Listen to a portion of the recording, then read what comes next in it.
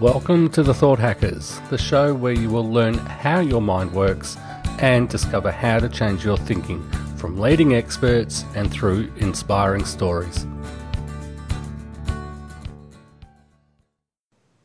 Good afternoon, everyone. My name is Nathan Segal, and I'm here with my colleague Hamish Baston, and we are The Thought Hackers.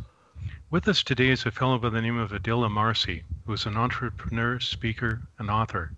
His mission is to help people just like him see that there is a way to utilize their gifts. Having been diagnosed with bipolar depression at age 14, and after 4 suicide attempts, Adil lost all hope until a life-changing attempt on his own life led him to find a higher calling. After a few more setbacks, he went on to found his company and actually spends most of his downtime working with individuals and groups who have high-risk patients and shows them how a simple exercise saved his life. So Adil, I'd like to welcome you to the show. It's good to have you. Thank you, Nathan, and Hamish, it's great to be here. Yeah, so there's so many different things I want to ask you, but I guess the best place to begin is when did you realize that things were falling apart? It was just shortly after I turned 13. Well, it's kind of a strange one because I've always felt quite, I'd say sad, and the thoughts of wanting to end my own life for the betterment of other people has kind of always been there. I mean, it was a thought I think I first had when I was about 6. When I saw my parents fight, I thought that, hey, this is because of me, so if I wasn't alive, then they would go back to being happy, because there's no point of reference to know whether or not your parents are happy or sad before you were born. You just know that they're sad and you're here. So that was my point of reference of thinking. It didn't really exacerbate itself until I turned 14. And I can't remember what the trigger was. I just remember going from about a week of being quite happy to the week after attempting to kill myself for no reason whatsoever. There was no traceable reason. I was like, you know what, I'm just going to end it. And I walked into traffic. Wow. Yeah, I got hit by a car that day as well. And it really fucking hurt, to be honest. As you would guess. But the thing is, because I was an athlete as well at the time, I was doing a lot of martial arts. I was training my body. My body was in insane condition because, I was obsessed. After I got hit by a car, I kind of just got up and shrugged it off. I walked it off with no broken bones. I was like, okay, I'm still alive. I shouldn't have died. But that's really where it all kicked off for me. Wow. So, what happened after that? I mean, that would be, one would say that would be a life-changing event for sure. And yet you survived it, and you were saying you shrugged it off. And to me, that means that, something else was going to happen. And I'm sure it did. Yeah. The next 3 attempts, my first couple of attempts are kind of blurry because, the brain does its best to block out trauma as it can. Yes. But I did a lot of crazy things to my body trying to end my own life those first 4 times. By the 4th time, my counselors, I never did any of that stuff where you try and slit your wrists or any of that stuff, because I never wanted to go out in a way that people could trace back how I did it. Yeah. I always wanted to feel like it was an accident, because I read something psychologically that there's something called survivor's guilt, and I didn't want my mother or my sister, and weirdly enough, my father, to go through that feeling as in, our son died, my brother died, I'm alive, why is this here? And why did he take his own life? Rather, I wanted to look as natural as possible by causation or accidental death. So when I did die at that point, there was no actual what caused him to walk into the middle of the road or get hit by the car or die from suffocation or anything like that. I didn't want them to be any other reason except for his body decided not to work for him, or he was in the wrong place at the wrong time. Wow. It was kind of a weirdly noble thing to do that was kind of stupid and fucked up in its own right. Yeah. But it was when I was sitting with my counselor, and things disappeared for about 2 years at that point. So 15, I was quite good. because I started dating at that point as well. And I started, getting a little bit more confident, a little bit happy with my life. Relationships fell apart quite quickly, but like I felt confident in my life. I felt happy. And that was when I got taken in to see a psychiatrist when I was 14. And 14, 15, at the start of the school year, 10, 15, my teachers started noticing that my behaviors were erratic. Like I'd be very happy. I'd be in what some would call mania. And weeks after, I wouldn't be present at school, or if I was at school, I was walking around with my head hung. There wasn't any sort of consistency in my behavior, which, thankfully one of my teachers, Darren, he basically, who I became friends with later down the line, he saw it, and he basically got me in touch with a psychiatrist.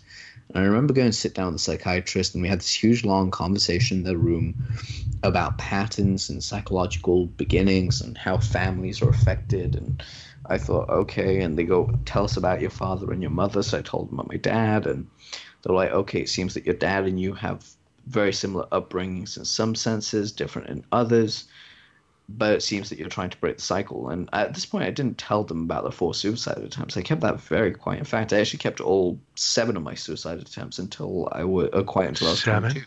Yeah, 7. Oh my God, 7. Yeah, and the last one was when I was 18. That was the last one I had. Surprisingly, it ties in very similarly to what happened at the start of my business and my company. So, Adil, just a quick question on that. You said that you hid the suicide attempts. Was that from the psychiatrist or from your family as well? Everyone. Everyone. In fact, now I speak openly about it. The first time I talked about the most significant suicide, which we're going to get into, a suicide attempt in my life that we're going to come to, a lot of my friends all looked at me. The friends that knew me at this time looked at me, and they've messaged me and said, "We had no idea you were going through this. Like, you didn't show any signs of weakness. You didn't show any signs of anything else. Yeah, you didn't smile as much. Yeah, you seemed self-confident. You lacked self-esteem in your own self." In certain areas, but you know what? That we just pegged that as growing up as a teenager. As an outcast, going through what you went through, because I spoke to some of my friends about how I was brought up and stuff, and they were like, by the way, I'm getting a bit of noise in the background. I'm not sure what's causing it. Oh, sorry, that's probably me hitting my pop filter. That's on me. Oh, okay, yeah. I thought I'd better mention it anyway. Yeah, please continue. Guys. No problem. So what ended up happening was, at this moment in time, I lied to the psychiatrist anyway, and I didn't tell my mother. My parents had gone back together at this point, but I hadn't told my mother I went to see a psychiatrist. In fact, I told her I went to see a physiotherapist because of my knees, due to doing basketball and Thai boxing, which was surprisingly an escape that saved my life, while also pushing myself to the point where I broke several of my bones just so I could stay active. I just said that was that for physiotherapy, not for psychiatry. And I went to see a psychiatrist, spoke to them. They said, well, based on your erratic behavior from what we've been told and what you've described to us, I actually think you might be bipolar. And I said, okay. And this is in the mid-2000s. And they didn't even do any tests for it. They just straight up labeled me as bipolar. They told me to take lithium dioxide, which immediately when I read the label, it sounds really stupid, but I'm a slight conspiracy theorist growing up. Like that, I never trusted anything that was the official word, and I read the label and I saw there was mercury in there. Now, I have a very scientific mind. I studied to be a physiotherapist and a psychologist before I decided to leave all of that behind and pursue a different career entirely. And my brain's always been very linked to the sciences. So I read this and I thought, hold on a second, we just dissolved mercury and lithium in water, and we saw how it explodes. It doesn't react very well. If your body and brain are mostly made of water, this is going to cause some serious damage to me. So I went against conventional wisdom, which in some respects is stupid, but in other respects I'm very happy I did. I didn't take the medicine. I left it there at home, never touched it. And I was like, okay, the only thing I know how to do is bite down and power through it anytime I feel sad. It's fair to say please feel free to interrupt me and ask questions. But at that point, I'd actually, because I grew up quite religious as well, and though I grew up mostly Muslim, I also studied Christianity, Judaism, Hinduism, Sikhism, Buddhism, all of them because these were my cousins. A lot of my cousins came from these faiths, and a lot of my friends came from these faiths. So I just very, very fondly loved researching their belief systems, as well as my own. At this point, I'd lost faith for most of the time. I didn't really have a faith I was following religiously, and I was searching. But I was, in my opinion, I was a lost cause. Well, I've got a question for you. Sure, go for it. In all of these different things that were going on, was there a worst moment where you hit bottom or something like that? Oh yeah, we're actually gearing right up to that. So I just want to give you guys Cool. a frame of reference of where my world was at. Now, at this point, I was 16, and my parents had they had a truce because there was a bit of a domestic upbringing. And there was a truce for a couple of years, and then one night I remember the police had to be called because there was another situation at home. And I remember because I came out of the gym. I literally left the gym, and I had a phone call from my sister that I'd missed, and I had 2 messages from my sister and my mother, both saying, "Come home quickly, police are at home." So I thought, Wow. okay, Dad's not messaged me, so I definitely know what's going on. Okay. But before heading home, a week prior, I probably had the greatest week of my life. I mean, I was doing great. A girl that I really liked had said yes to dating me.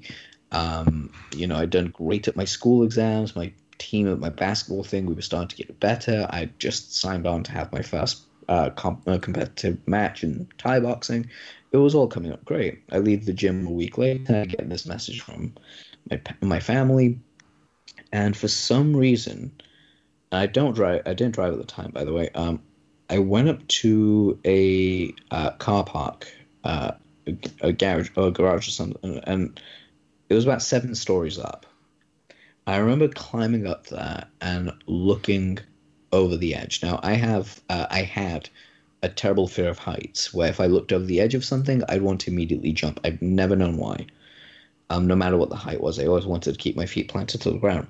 But I remember looking down, and it's something that to this day still puzzles me. I still have no idea how I survived this, but it was the thing that woke me up initially. For whatever reason, my brain went to an automatic gear mode, and I jumped right off. What? Clean, 7 stories right off. But the thing is, I didn't pancake jump, where your whole body's all stretched out and, you're landing ribs, head, everything fast. I intentionally jumped, so it was I was upside down, but head first. Mm. So I just imagine a teaspoon with the head of the spoon at the bottom and the handle at the top. That's exactly the way I was falling. And I hit the ground with such impact that the last thing I remember that moment was the left. I turned to the left for just a split second, turned to the left. And that is the left side of my face is exactly where I made contact with concrete. Oh my God. And the thing is, I still have no idea how I didn't break my spine, damage any of my ligaments, didn't destroy anything, hell, didn't even die. I didn't have any cracks in my orbital bones, my skull, no fractures, no marks, no nothing on my face. From 7 All I stories. remember- From 7 stories. 7 stories, that's unbelievable. I mean, Yeah. Some people would die from 1. Yeah. And I'm just sitting here going, you should be dead, man. No, you're meant to be here. That's for Oh. sure. No Yes. question about that. Wow, what a story. So I remember getting up off the ground, and I remember looking at my watch. That was the first thing I did was I looked at my watch. I'd been out cold for 5 minutes in the middle of the street. No one thankfully had come to see me because I made sure it was nice and quiet. I didn't want anyone to be disturbed by me throwing myself off a building. Wow. And I remember going home that night, dealing with all the crap that was going on, and I kind of just moved automatically. I made sure before I got on the bus to go home, I went to a public bathroom, washed off any blood out my mouth, made But sure that you got up and walked away. yeah. In some pain, by the way. Unbelievable. In Wow. in some pain, I managed because back then I had a huge pain tolerance, and again, I Clearly. was in incredible shape. Because the mindset I used to have back then, I don't have anymore, thankfully, was back then it was if you're in pain, um, it was basically deserved. You were meant to live a life of servitude and pain, and if you didn't Wow. feel the pain, that was odd to me. If I was happy, that was an odd feeling. It was pain was my natural center. So I'd get up, and I went to the bathroom, to a public bathroom in a restroom, and just started washing the blood out my mouth, any like cuts or scratches near my face. I just, made sure that I quickly wiped away and trying to get my skin to puff back up the way it would be because there was some gravel stuck in my fucking cheeks and stuff. Jeez. Um, just because, like, Oh my the God. impact I hit, it was just like I was peeling my face off the ground. Um, Yeah. I, I remember like hobbling home because like my ribs were killing me, my knees were fucked, my everything just hurt like hell. I mean, I had a ringing headache and everything. I remember getting home, dealing with all the crap there, and I went upstairs and I just said I'm going to sleep because I'm really tired out, and my everyone's like busy dealing with this shit going on. I was just concerned about getting into my room and falling asleep. So I remember falling asleep and I went to bed around 9 p.m., which was the earliest I'd ever gone to bed on a school night because usually I stayed up till about 1 in the morning and went to bed, and I'd get up at 5, 6 to go for a run. I remember waking up at midnight, just shortly after midnight, and I ran as quickly as I could to the bathroom, and I started throwing up blood, like huge chunks of blood just coming out my body and bile. And it was quite. I couldn't remember hearing it, but I remember because of the speed I ran, apparently I caused such a racket that my mother woke up and Hmm. she came to see me, and she just sees the sink covered in blood and all this coming out my mouth. She decides to call an ambulance to take me in. Now, you'd imagine at that point I'd come clean and tell them about the suicide attempts, Mm. but in my warped mind, I thought I'd be more of a nuisance than, trying to get help. So I lied. I told them that I had a very tough training session at the gym, and Wow. it was just a result of getting kicked in the ribs or getting kneed in the ribs from doing Thai boxing classes because I had a fight coming up and all this, that, the other. Tough guy mentality, which was stupid at the time. And, What they did the, snapped you out of it? well, it took a long time. We'll get to that in a moment. But the craziest thing was Okay. when they looked at my rib cage because they actually did an X-ray. They only found there was no broken bones, by the way. It was just I had two or three bruised ribs and some internal bleeding. That's all that was left as the damage of my fifth attempt. It's just Um, amazing that that happened. it's It's crazy. just astonishing that you're still here. I'm Oh yeah, gobsmacked. It's, yeah. yeah. Well, Yeah. That's a great expression, gobsmacked. yeah. Well, it was one of the things that basically kind of snapped me back and kind of put me back into practice with faith for me, really. And 2 more years of craziness in my life before I figured out what it was. I had two more attempts in my life before I really got the message. Thankfully, they weren't too painful ways of trying to kill myself. I just kind of like managed to get out and realize I was being stupid. And business saved my life. Really, it took an ex-girlfriend, the first woman I loved, dumping me, followed up by me starting my first business simultaneously at the same time, and then having my first failure about 3 months in, and realizing I could not give her the satisfaction of watching me quit. So Hmm. I made a promise to myself. It's the craziest thing. I think John Carlton called it negative motivation, and I Mm-hmm. used that negative motivation to drive me forward. And what really freed me was this one exercise. It's an exercise I teach everyone that is even close to contemplating sadness on a chronic level of depression. Um, and even like I've done this with guys who've got PTSD. I've done this for people that have bipolar depression. I've even done it with people that have chronic depression where they don't see a light at the end of the tunnel, and all they want to do is get completely drunk every single night or high every single night just simply to ease the pain. And I'll share this with you guys and everyone listening if that's okay. Sure. Well, before you do, though, you said you made a decision, and I'd really like to know what that was. Yeah, the decision was I never wanted to give the satisfaction to anyone to watch me die. Like, I didn't want anyone to feel like, oh, Adil killed himself. Look at the way he went out. Look at how he did not live greatly. And the worst of all was, if I did die before I hit the promises I told myself and told people I'd hit, such as traveling, or starting a $1 million company, or having a net worth of X amount, or driving certain cars, or living in certain places, and even where I live now in London, without hitting those goals, I didn't want to die before I hit them. Mm-hmm. Because I thought, if I'm going to die, it's going to be by, the time I'm supposed to go, not by my own hand.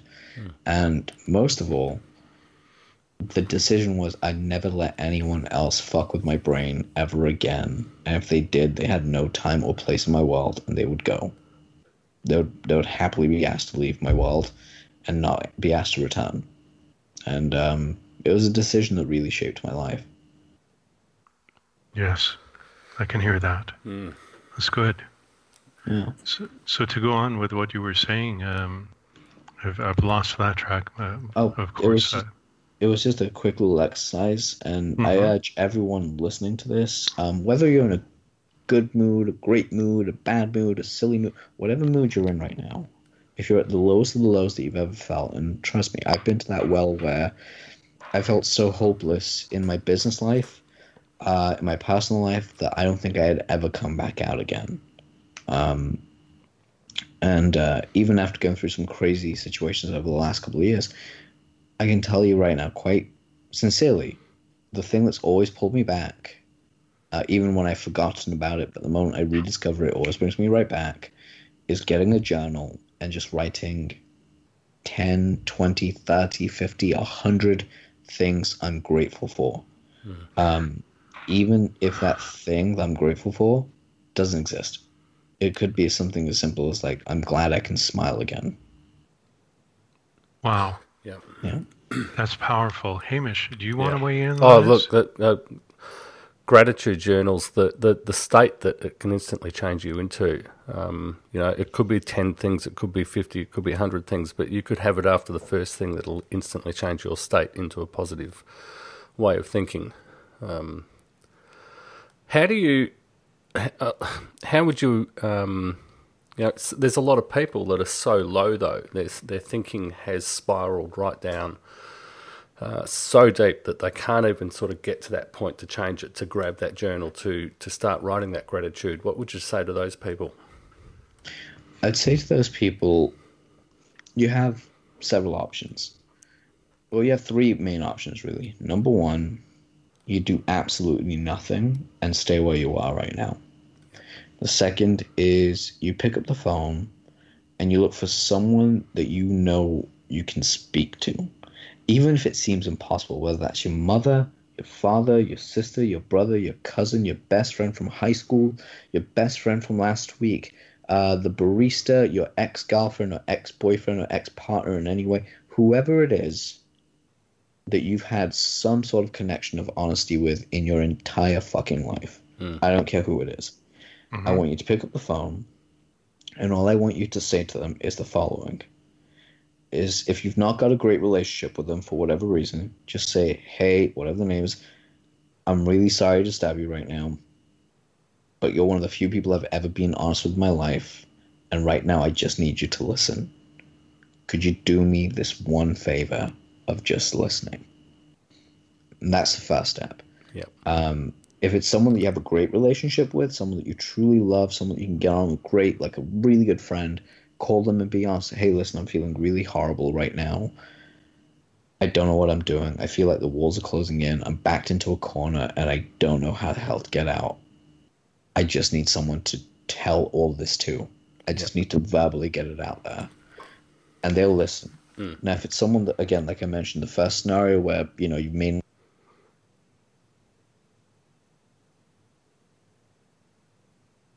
I just need you to listen.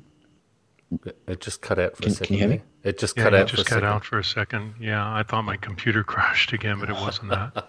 Thank goodness. But I was going to say, as long as you reach out to them Yep.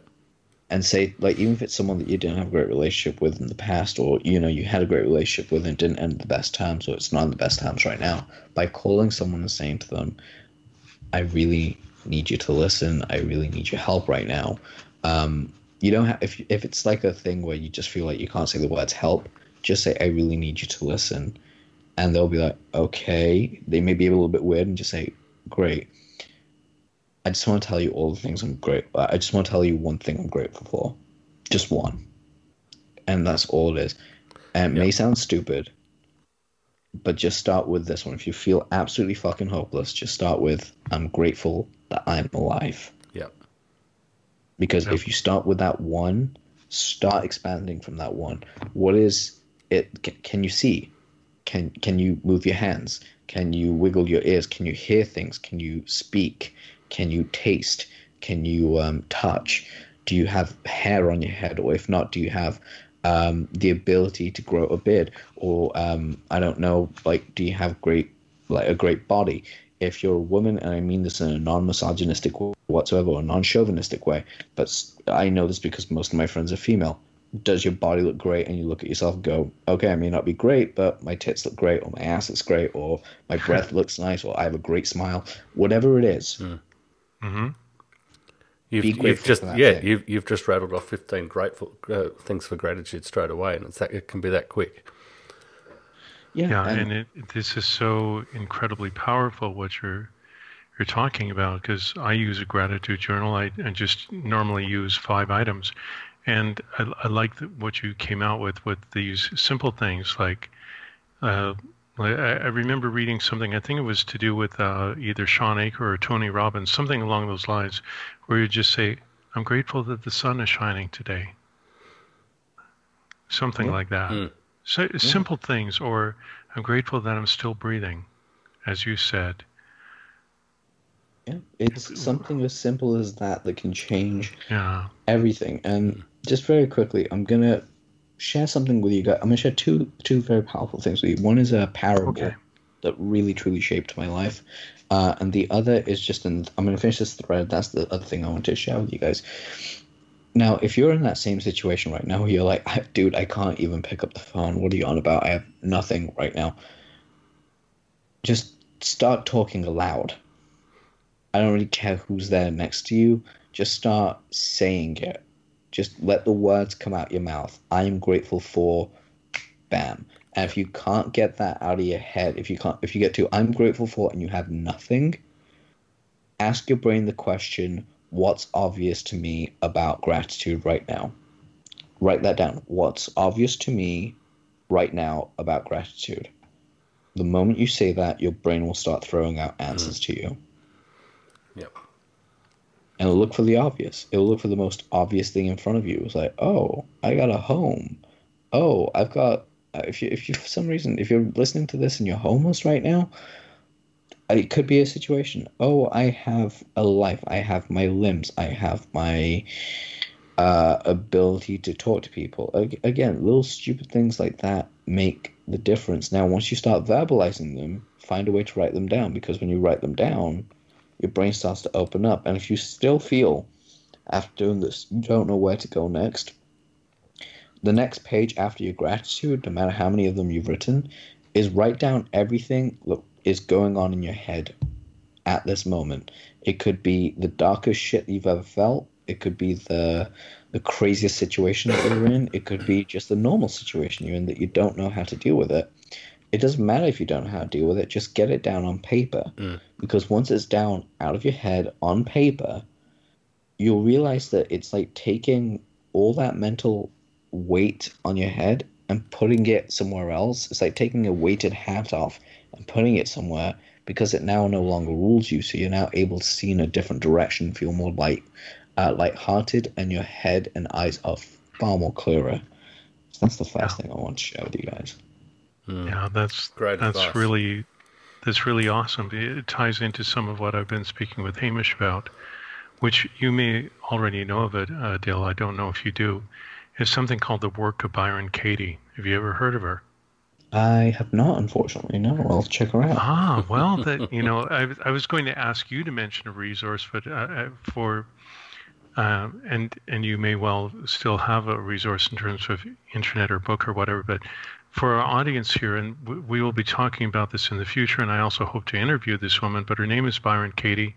She wrote a book called Loving What Is, and she created a process called self-inquiry, where you question your thinking using 4 questions. And Adil, it follows very much on what you've stated. It goes further. It's like the next step from what you've just stated. And it takes you into a particular structure. And I think it will help you quite a bit. To find out about it as an internet resource, it's thework.com. And there's a lot of stuff on there. You can watch her guiding people through exercises.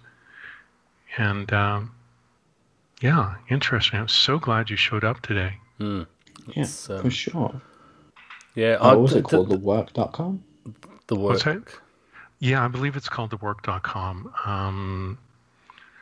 And her tagline, the thing that she says on a regular basis, and I think it's on the cover of her book, is, "Who would you be without your story?"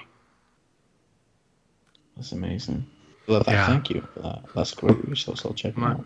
Yeah, my pleasure. My pleasure. So I think, Adil, the stuff and just to sort of recap what you're talking about, when people get into this spiraling thinking, into these pits, into this dark space, whatever it is, and just keep compounding it with their thinking, it is to be able to everything we sort of discuss and talk with other people, it all comes down to this decision. And where you said, where are you now? There's so much, the thinking goes into so much of the panic and the fear of what's happened in the past, and equally what's happening, what could happen in the future. But it's getting yourself to that place right now where you're okay. And then you can start to make these decisions to ask the question to yourself, or start the one gratitude thing. It's just getting to that space right now, which is so important, Mm-hmm. and then the decisions can start happening. Most definitely. I mean, do you guys mind very quickly? I know we're running close to the time limit right now, but do you guys mind Sure. if I share a very quick story with you guys? Go for it. Please do. It's a parable that really helped me remind me of the power of gratitude. And it's a little religious, guys, so feel free to change it as you will, but the same thing does remain. And I'm actually going to be writing about this in great depth. It's a story of Moses. Now, the story goes that Moses was traveling to speak to God at Mount Sinai, and as he's traveling up, he meets a poor man on the street with nothing but a loincloth, smelly as all can be. Just imagine that. Now, this man runs up to Moses and he says to him, "Are you Moses?" He goes, "Yes." He goes, "Are you going to talk to God?" He goes, "Yes." He goes, "I need to ask you a favor." He goes, "What's the favor?" He goes, "When you see God, just ask him, how can I get more wealthy? Because I've lost absolutely everything in my life. I want to have some wealth so I can actually get it all back in my life." And Moses is like, "All right, cool, yeah, I'll go ask him." Again, I'm paraphrasing here because, time. As he goes up the mountain again, further up, he goes past a very big ranch. And on this ranch, the ranch owner sees Moses, rides out. First thing he says is, "Are you Moses?" He goes, "Yes." He goes, "Are you thirsty?" He goes, "No." He goes, "Are you going to speak to God?" He goes, "Yes." He goes, "Great. May I ask you a little bit of a favor?" Kind of, you can say no if you want. So Moses is like, "Yeah, ask me a favor, whatever it is." He goes, "Could you ask God a quick question for me? He's given me more wealth than I know what to do with. I have no idea what's up. I mean, I'm the first generation of my family that has this wealth. You can see at this ranch.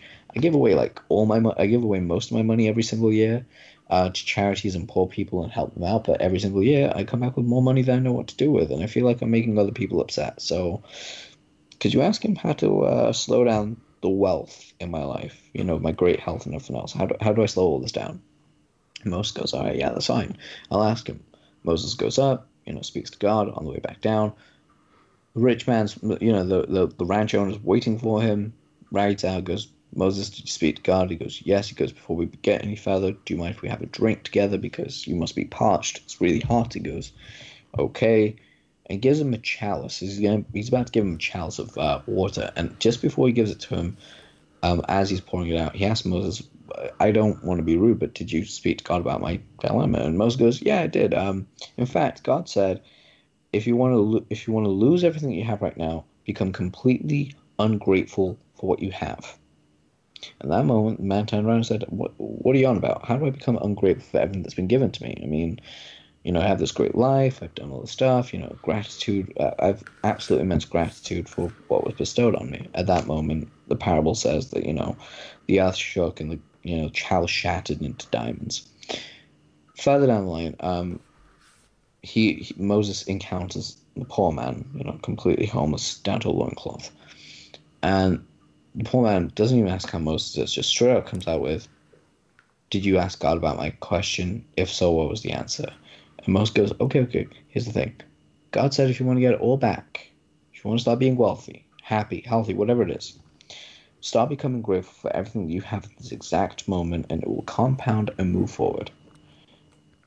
And the poor man got very angry. So angry, he started cussing out Moses. What do you mean? Why do I have to be grateful? I've got nothing to be grateful for. Everything's been taken away from me. At that moment, the wind blew and took the loincloth with it, and this man was left completely naked and destitute. Now, the moral of the story is that when you're grateful, no matter how rich or poor, wherever you are, you can be given more because you are grateful for what it is that you're grateful for, and that compounds. Whatever you're ungrateful for, that compounds too, and you start losing everything that you once took for granted. So you can believe in a higher deity or a power if you want, but the moral of the story is the same. The more you're grateful for something, the more it'll grow. The more you're ungrateful, the quicker it runs away from you. Yep. Beautiful. And there's no way that you could have known this, but my first interview was with, our first interview was with a guy by the name of Nick Pereira, and he spoke about the power of gratitude as well. So you've tied into that very nicely, Adele. Wow, that's incredible. It's such a powerful thing. It's amazing and it's wonderful, and I'm so glad that you chose to be with us today. I'm very glad to be here. Thank you. So for people who want to know more about you and get more information about you, what's the best way for them to do that? The best way to do that is if you go to my site, adilamarcy.com, and go to the contact form. If there isn't one, go to the consultation form. Either one's fine, really, because they both go to my personal email address. Send me a quick email. Let me know that you're, emailing me, and you had it from Nathan and Hamish. I mean, what's the podcast called? Thought Hackers. The Thought Hackers. Yep. If you just put in the subject line, the Thought Hackers, sent me, and we'll go ahead and we'll speak even more. I'm always open to helping people out and speaking to people. Just always there. So please let me know how I can be of service to you as well. Nice. Thank you, Adele. Really appreciate you being here. Thank you for having me. I really appreciate being here.